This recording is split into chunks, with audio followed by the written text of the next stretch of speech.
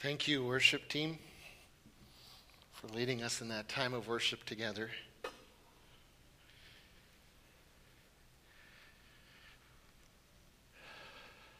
I'm going to go off script for just a moment here. I've been feeling a heaviness, and I feel like I'm talking to one person. So if this is you woke up at 3:47 this morning, just like God woke me up at 3:47 this morning, and I've been praying for you this morning. And I think this is what God wants to say to you. There's danger on both sides. You've been listening to some people who have rightfully been criticizing the people who trample on grace, who don't fully understand the grace of God. But what they want to do in your life is they want to replace it with legalism. And both of those are heresies.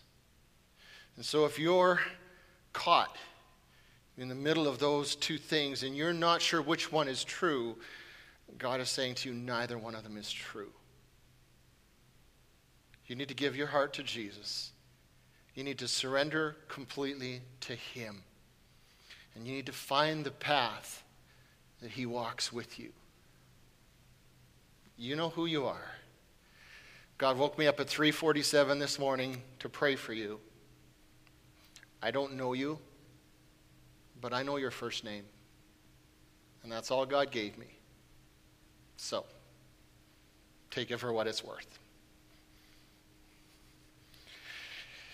For the rest of you who are listening to this online, if you have your Bibles, grab them and take them and flip open to 1 Peter, the book of 1 Peter. If you're new to your Bible, it's kind of near the back of the book. It's one of the last letters that are in the Bible. And if you're new to Bridgeway, if you're listening online, please do know that we, every week, part of what we do is we spend some time in God's Word together. Our sermons are always biblically based, okay? So whether you have a copy of the Bible or whether you download the free app on your phone, you can take the time to do that. We really want you to be reading God's Word for yourselves so that you're making sure that it's God that's speaking to you. So when I preach, I usually use a New Living Translation. There's different English translations. So I'm usually looking at my New Living Translation. A couple of reasons for that. First of all, one of my seminary professors was involved in the translation, so that I have a natural bias there. Also, the New Living Translation is easy to understand, and it was actually translated with the view in mind of it being read aloud. So it reads aloud much more nicely than some of the other translations. And so we're going to be looking at Scripture. And I love what one preacher once said, or said several times, because without Scripture, I have nothing to say to you. I have nothing to say to you on my own. But with Scripture, I never have enough time. And I'm thankful for the worship team and Darren because they got me up here with a little bit of extra time this morning. We're going to just jump right in. 1 Peter chapter 1, verse 10 through 12.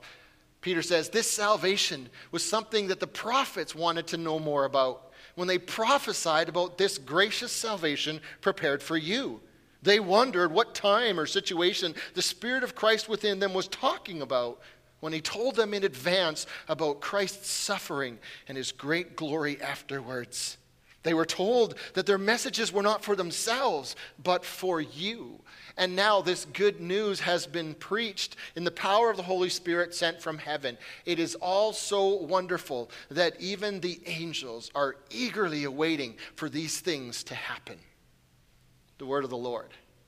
Okay, so a little bit of trivia here for those of you that like some Bible trivia. There's lots of mentionings in our Bible about angels. Angels show up all over the place in our Bibles. There's the angels in heaven, the sea of glass. Pastor Darren read from the book of Revelation. There's those angels that never cease to worship the Lord. There's the angels that serve as messengers, and they bring God's message down here to us. There's also angels that are fallen angels. There's a spiritual realm that is real. I believe there are angels among us. And yes, that's your Alabama earworm for the day. You're welcome very much. And of course, the Bible also has a lot to say about prophets. Prophets just fill the pages of Scripture, from the Old Testament prophets and some of those guys that were just like, the Lord says, and they're really cool in the school of the prophets that came about in some of the later days. And then in the New Testament, there's this gift of prophecy that the Holy Spirit pours out on some people in the church. And so prophets are talked about in your Bibles a lot too. But here's the point of trivia for you, okay? As much as your Bibles talk about prophecy, and as much as they talk about angels, there's only one place in the Bible where prophets and angels are mentioned together. There's only one time that they show up in the same passage. Do any of you know where that is?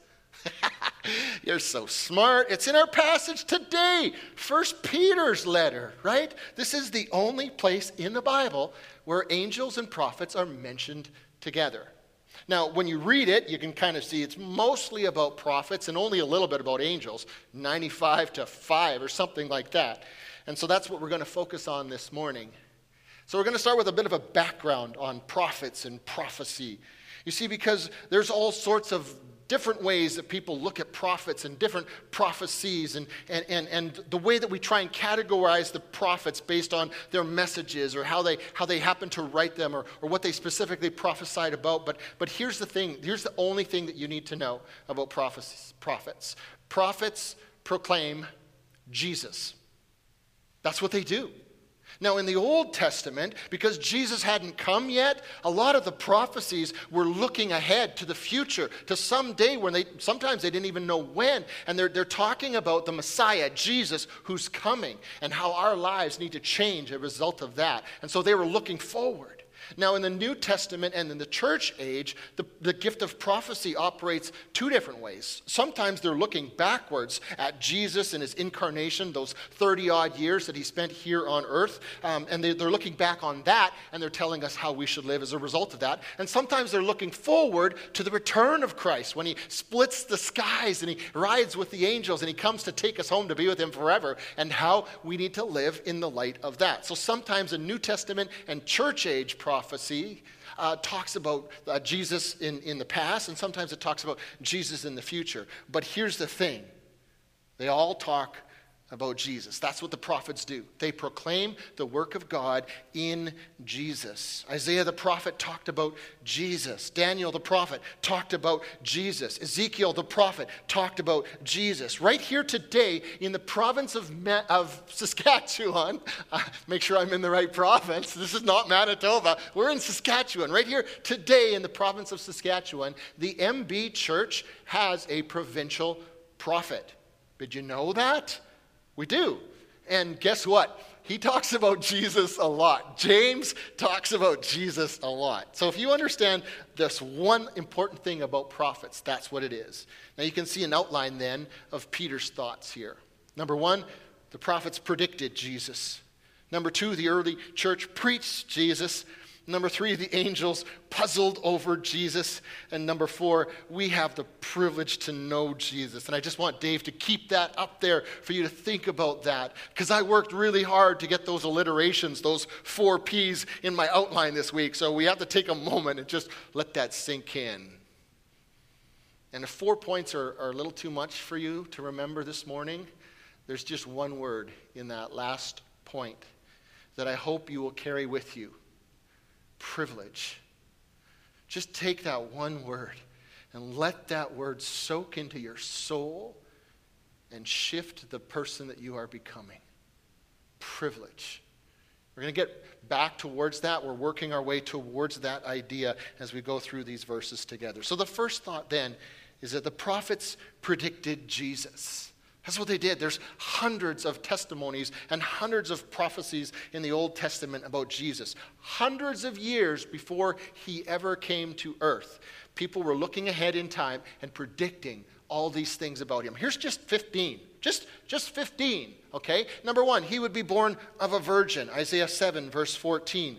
Number 2, he'd be born in Bethlehem, just outside of Jerusalem, Micah 5, verse 2. If you're listening to this and you're listening and you're part of the Church of Jesus Christ Latter-day Saints, they get this wrong in the book of Alma. Jesus was predicted to be born in Bethlehem. That's where he was born. Number 3, he would be born in the tribe of Judah. 12 tribes in Israel, but he would be born to the tribe of Judah. Genesis 49:10. Number 4, his ministry would be up north. He'd be born in the south, but he'd have a ministry up north in Galilee of all places. Isaiah 9, verse 1. And number 5, he'd be a miracle worker. He would do miracles, casting out the demons and healing leprosy and giving sight to the blind and healing lame men, okay? He would be a miracle worker, Isaiah 35, 5 and 6. He would teach the people in parables. He would teach the people by telling them stories. That was predicted about him, Psalm 78, verse 2. Number 7, he'd enter Jerusalem on a donkey, Zechariah 9:9. Number 8, he'd be betrayed by a close friend, Psalm 41, verse 9.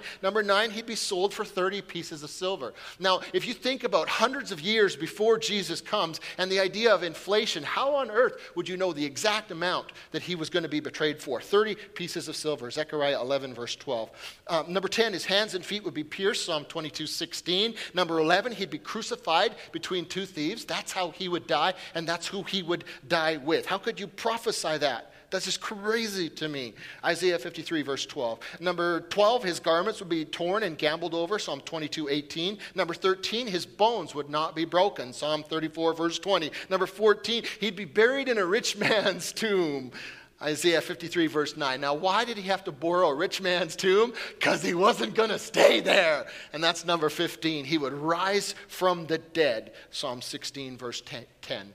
Now, these are just 15 of the hundreds of prophecies about Jesus that fill the pages of our Old Testaments. The prophets of old look forward in time, and they saw Jesus. Is that not incredible? Now, Peter also gives us a few things about these prophets that are also important for us to realize. Number 1, they looked forward in time and saw Jesus, but they didn't fully understand everything that they predicted. I mean, can you just imagine Isaiah the prophet sitting there and the Holy Spirit is inspiring him and he's going, "Behold, I will give you a sign, the virgin will conceive." And Isaiah's like, he's writing it down, he's going like, "What? Wait a sec, Lord. What? Are you sure about this?" And God's just saying to him, like, "Don't worry about it. Just write it down. You're not going to get it. In fact, half of the church won't get it, but it's true nonetheless. So just write it down." Isaiah did not understand everything that he predicted. Ezekiel did not fully understand everything that he was prophesying about Jesus. Neither did Micah or Haggai or Daniel or the rest of them. They were all predicting Jesus. But none of them had a clue how great Jesus was going to be. He was still a mystery to them. And so the second thing Peter says here in his verse is that they wondered about it. They didn't understand it, and they were wondering, they wondered when and to whom this would all happen. And so I want to say to you this morning, wherever you're listening into this, I mean, if God's been a bit of a mystery to you, if you've been looking at God lately and saying, "Lord, I don't understand what you're up to. I don't get what you're doing," let me just assure you that you are in very good company, because you're in the company with the prophets of old. They prophesied Jesus. They knew more about God than probably any of us. And yet when it came to Jesus, it was still a mystery. They didn't fully understand it. They mystified and they wondered. And then the third thing Peter says is that whenever they talked about Jesus, there was two specific things that they prophesied about the Messiah. Number 1, the Messiah would suffer. And number 2, the Messiah would have great glory. Oh, to know you in your sufferings. We sang that this morning, right? Wow. Consider Isaiah the prophet, for example. Some of his prophecies were about the suffering Jesus, the suffering servant in Isaiah chapter 53. And some of Isaiah's prophecies were about the Lord glorified, the Messiah who was in glory and conquering, like Isaiah chapter 9, King of Kings, wonderful counselor, mighty God, everlasting Father. In fact, sometimes people looked at the prophecies of Isaiah and they couldn't even reconcile those two things with each other. There's actually some Jewish rabbis who thought that there were going to be two Messiahs because they couldn't reconcile glory and suffering all wrapped up in one person, in Jesus. You know, Jesus himself echoed this mystery after his resurrection when he was on the Emmaus Road with two of his disciples. And he says to them, "Oh, you foolish people, you find it so hard to believe what the prophets wrote in Scripture, but was it not clearly predicted that the Messiah would suffer all of these things before entering his glory?" Luke 24, verse 25 and 26. God was up to something with Jesus, and it was so hard to know what was coming. It was so hard to fully comprehend what God had planned, but two things were certain. The Messiah would suffer, and the Messiah would have great glory. My friends who follow Jesus, I know so many of you are mystified by the workings of God in our world today. Like, are you there, God? With everything that's going on, are you still here? Are you still in control? Are you there, God, in the riots and the lootings of an empire that claims in God we trust but doesn't trust in you? Are you there? Are you there, God, in the workings of those narcissists who we foolishly elected? Are you there, Lord, in Capitol Hill? Are you there in Ottawa? Are you there, God, in the communist governments in our world that are trying to eliminate any belief in you whatsoever? Are you there, Lord? Are you there in those concentration camps in Western China? We only catch glimpses of what's happening to the Uyghur people, and we just hope and pray that you're there. Are you there, God, in this pandemic that has us all so afraid and cowering in fear? Are you there, God, in the cancer ward? Are you there, God, in the divorce court? Are you there, God, in my own child straying? Have you gone to that far-off land where my child is? And are you beside them? Are you there, God? I ask you this.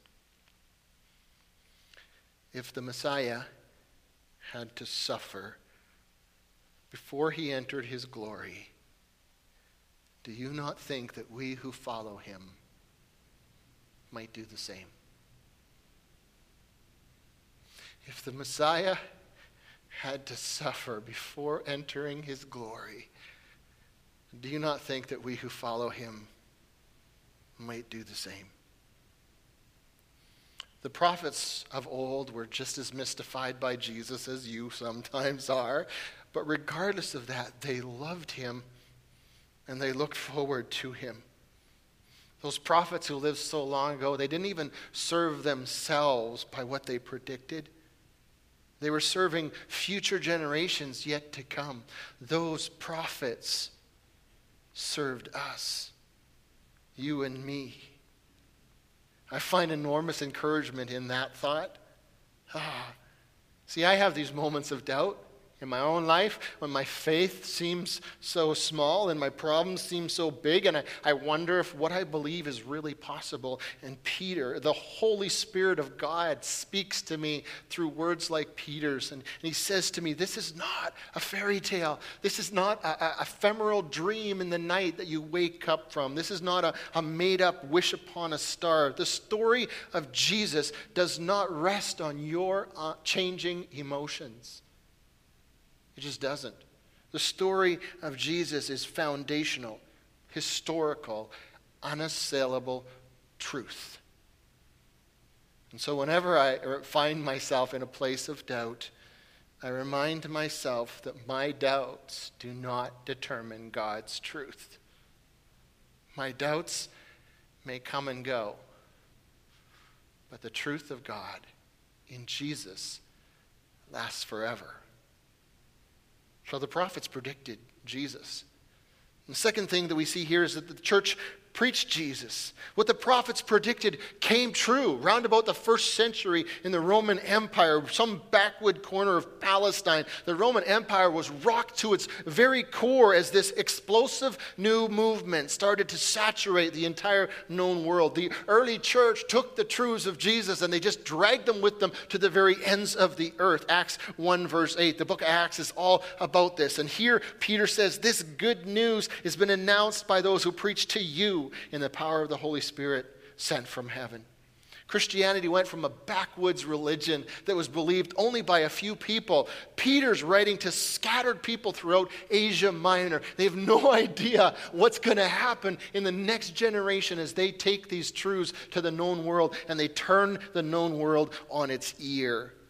With the news of Jesus, it becomes the most widely accepted belief system in the world in just a very short time. One generation. And so let me say to you this morning, without apology, that the true church of Jesus preaches Jesus.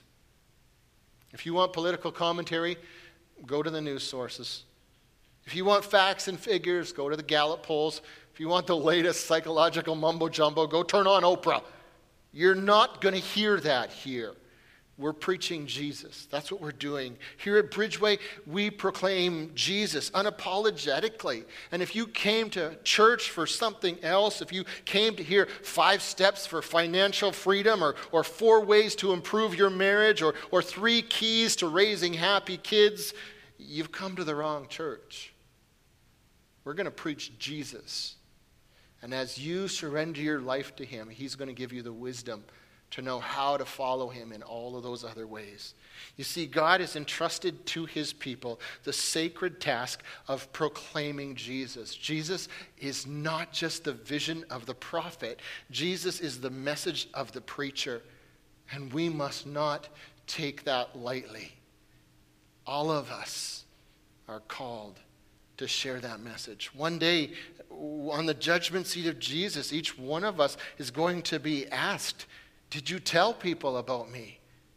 That's what Jesus is going to ask us. Did you tell people about me? And on that day, it's not going to be enough for us to say, well, I shared you with my children, or I was too shy to share with you with people that I didn't know, or well, Lord, I didn't want to offend anyone because I'm a good little Canadian who doesn't like to offend people, or I tried and they didn't want to hear what you said, and so I stopped. It's not going to be enough. You are not called to success in this endeavor. God's not going to hold you up and compare you to someone like Billy Graham and see what your numbers are compared to his. You're not called to success, but you are called to faithfulness. So be faithful in proclaiming Jesus and just let the success take care of itself.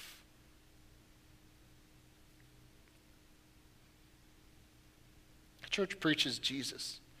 There's a couple things here that Peter says about this message of Jesus. First of all, it's good news. It is good news. That's the most important thing, this salvation that comes through Jesus Christ. Jesus is not just a good teacher, not just a miracle worker. In fact, not just the Son of God. Dare I say that? Jesus needs to come into your life and be your Lord, Savior, and Master. Salvation comes when you recognize who Jesus is and then you bow your life before him.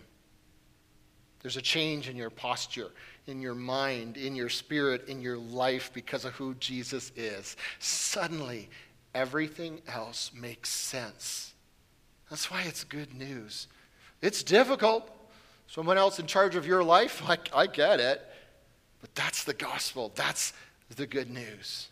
And the second thing Peter says is that this is done in the power of the Holy Spirit. The Holy Spirit, the third member of the triune Godhead, the Holy Spirit. And we don't talk about the Holy Spirit a whole lot in our church, maybe. Maybe we should talk about him a little bit more.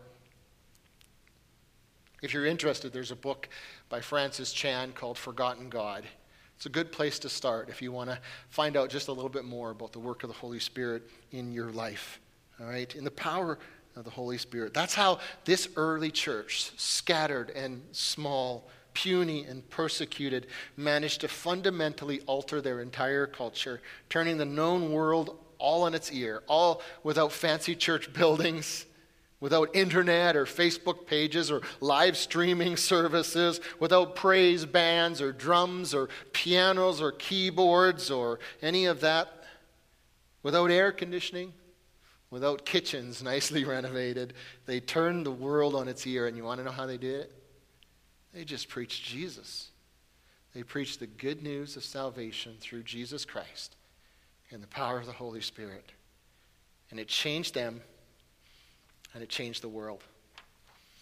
I am so running out of time here, and I'm only halfway through my sermon. So, third thing, the angels puzzled over Jesus. They puzzled over him. Now, our world is really fascinated by angels, and they think all sorts of things about angels. There's two things that a lot of people think about angels that are completely wrong, okay? So I want to just get that out of the way first. First of all, sometimes we believe wrongly that when people who are good enough pass on, they become angels. They earn their wings. Grandma Maybelline is an angel in heaven. No, she isn't. No, she isn't. She isn't an angel any more than she's managed to transform herself into a hedgehog. It just doesn't happen that way. People don't become angels. Angels are a separate creation. And the second myth that sometimes a lot of people hold on to is that when an angel shows up in our lives, they know so much. They know everything about me. They know my secret thoughts and all of those sorts of things. No, they don't. There's only one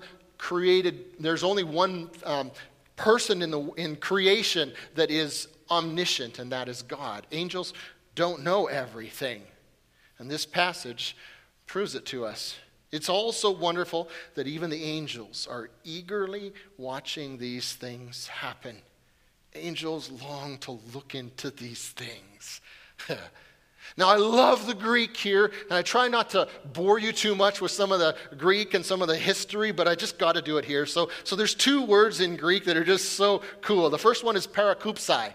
Parakupsai, and it doesn't just mean to look, to inquire, to have some sort of neutral scientific inquiry into something. It's got a sense of eagerness to it. The angels are eagerly looking into these things. In fact, it says on tiptoes in some of the places. They're on their tiptoes in anticipation of what God is doing on earth through Jesus in your life.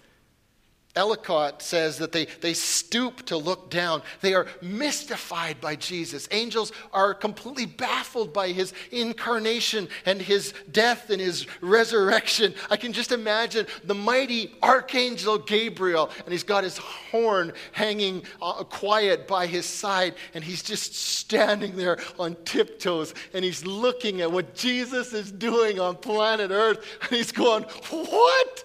What are you doing, Lord? That is just crazy." It's incredibly beautiful to me, that word, parakupsai. And then the second Greek word is epithamusin, to desire something strongly, to covet, to crave. You ever had those cravings? Yesterday I had a craving for chocolate, and there was no chocolate. And I had to go through the house, and my wife has already locked up the semi-sweet chocolate chip cookies in her baking corner. So I had to go to Walmart on a Saturday in order to satisfy that craving. And if you've ever been to Walmart on a Saturday, you know how strong that craving was, that longing, that yearning. Angels long to look into these things. And I want you to just think about this, okay? I want you to just savor this for a moment. My friends and family, understand this.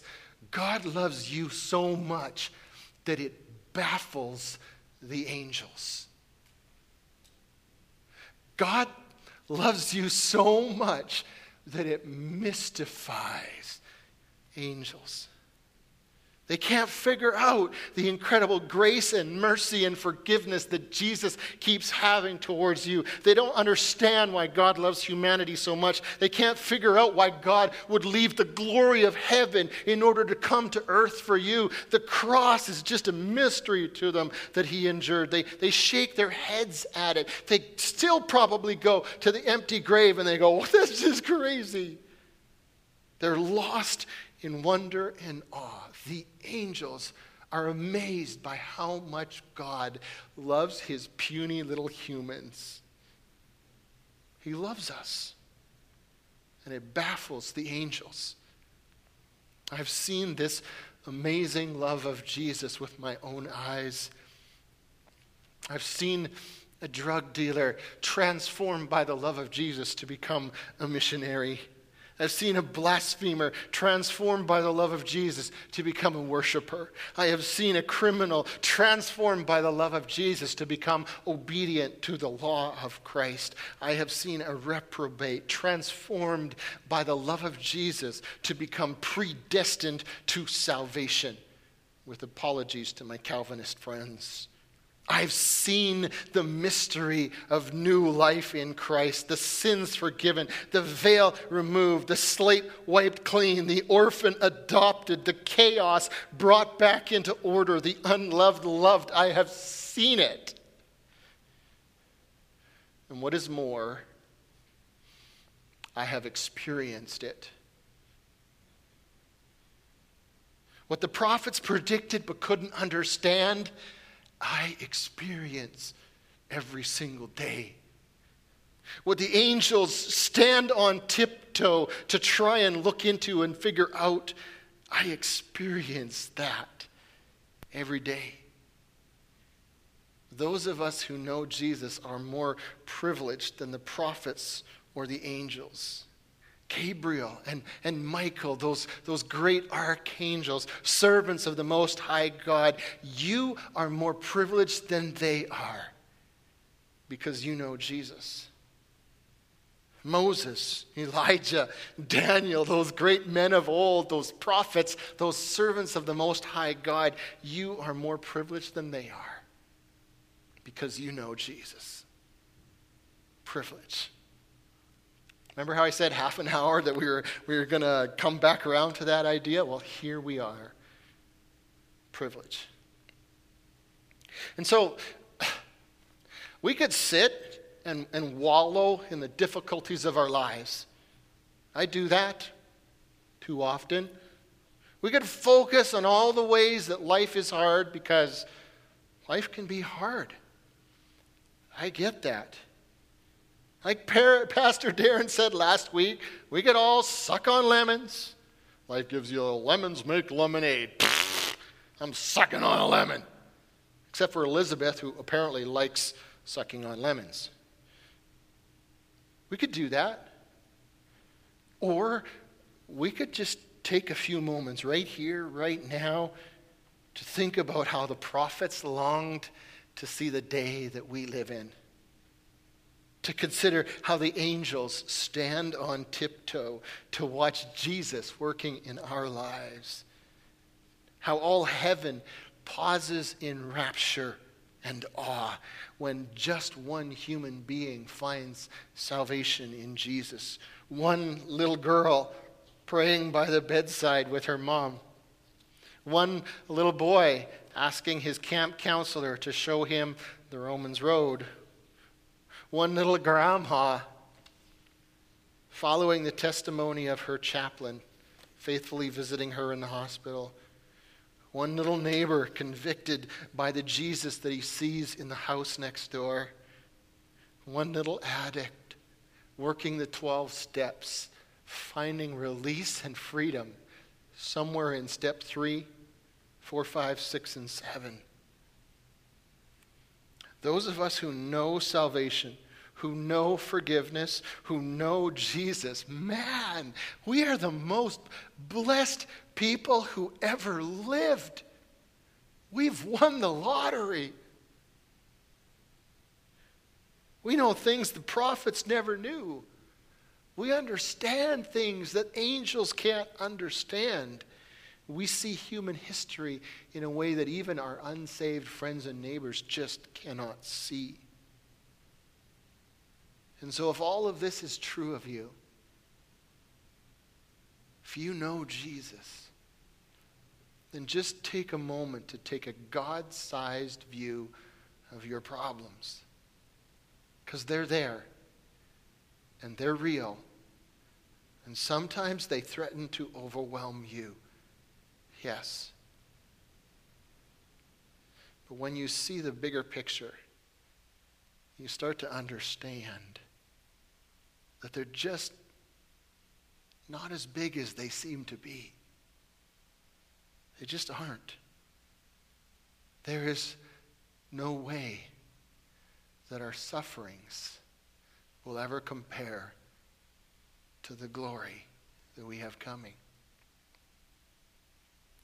And if this isn't true of you, then I want to hear you to hear this. Because until you come to know Jesus as your personal Savior and surrender your life to him as your Lord and Master, nothing else will make sense to you. You'll never understand the universe or your place within it. You'll never understand the workings of the world. You'll never understand until you wrestle with this Jesus and surrender to him, to plant him squarely in the center of your existence. As long as you keep ignoring him or keeping him at the edges of your life or confining him to one day out of your week, nothing will ever make sense to you until Jesus takes his rightful place at the center of who you are, until he moves in and takes over your life, wipes your slate clean, forgives your sins, and offers you salvation and a new life in the hope of eternity. Until that happens, nothing else, everything else will be out of whack. Nothing else will make sense because you've missed the central truth, the central figure in history. Jesus. Privilege. We are incredibly blessed, incredibly fortunate, incredibly privileged. We know Jesus. And this week, if your heart really is gripped by Jesus, if you really have him at the center of who you are, I won't have to tell you to count your blessings instead of your problems, because you're already doing that. And if your heart is gripped by Jesus this week, I won't have to tell you to rejoice evermore, because you'll already be doing that. And if your heart is truly gripped by Jesus, I won't have to tell you to go evangelize your friends, to go share the good news with your neighbors or even your enemies, because you'll already be doing that. If your heart is really gripped by this Jesus, then nothing on earth can stop you. Nothing can stop you. Not even prophets. Not even angels. Privilege.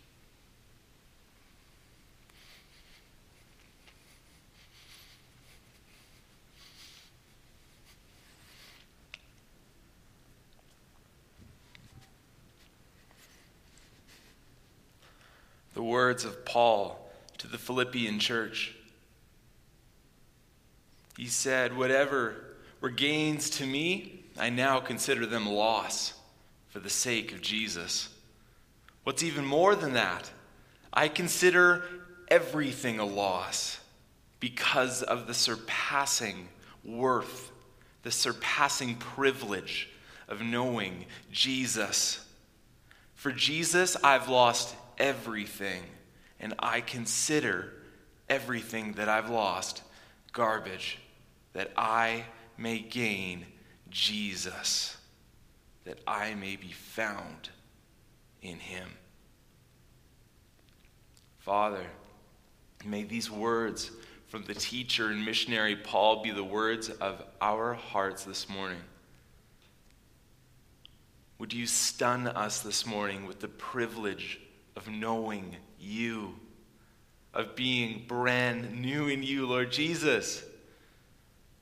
We are experiencing something that no one else experiences because we have you. Lord, may this blessing overwhelm your church this morning. I mean, like, when this stream is done, Lord, would they be vibrating and jumping at the thought that you have chosen them and made them brand new, and everything else in their life has been forgiven. It has been covered. You have broken their chains. You've set them free. You've given them hope in a dark place. Lord, we have won the lottery. One day we'll join 10,000 worshipers in singing. That is the privilege that we have in you, Lord Jesus. We have been set free. Let's live in this freedom. Let's celebrate this opportunity. Knowing you, Jesus, knowing you, there is no greater thing. Amen. Have a great week.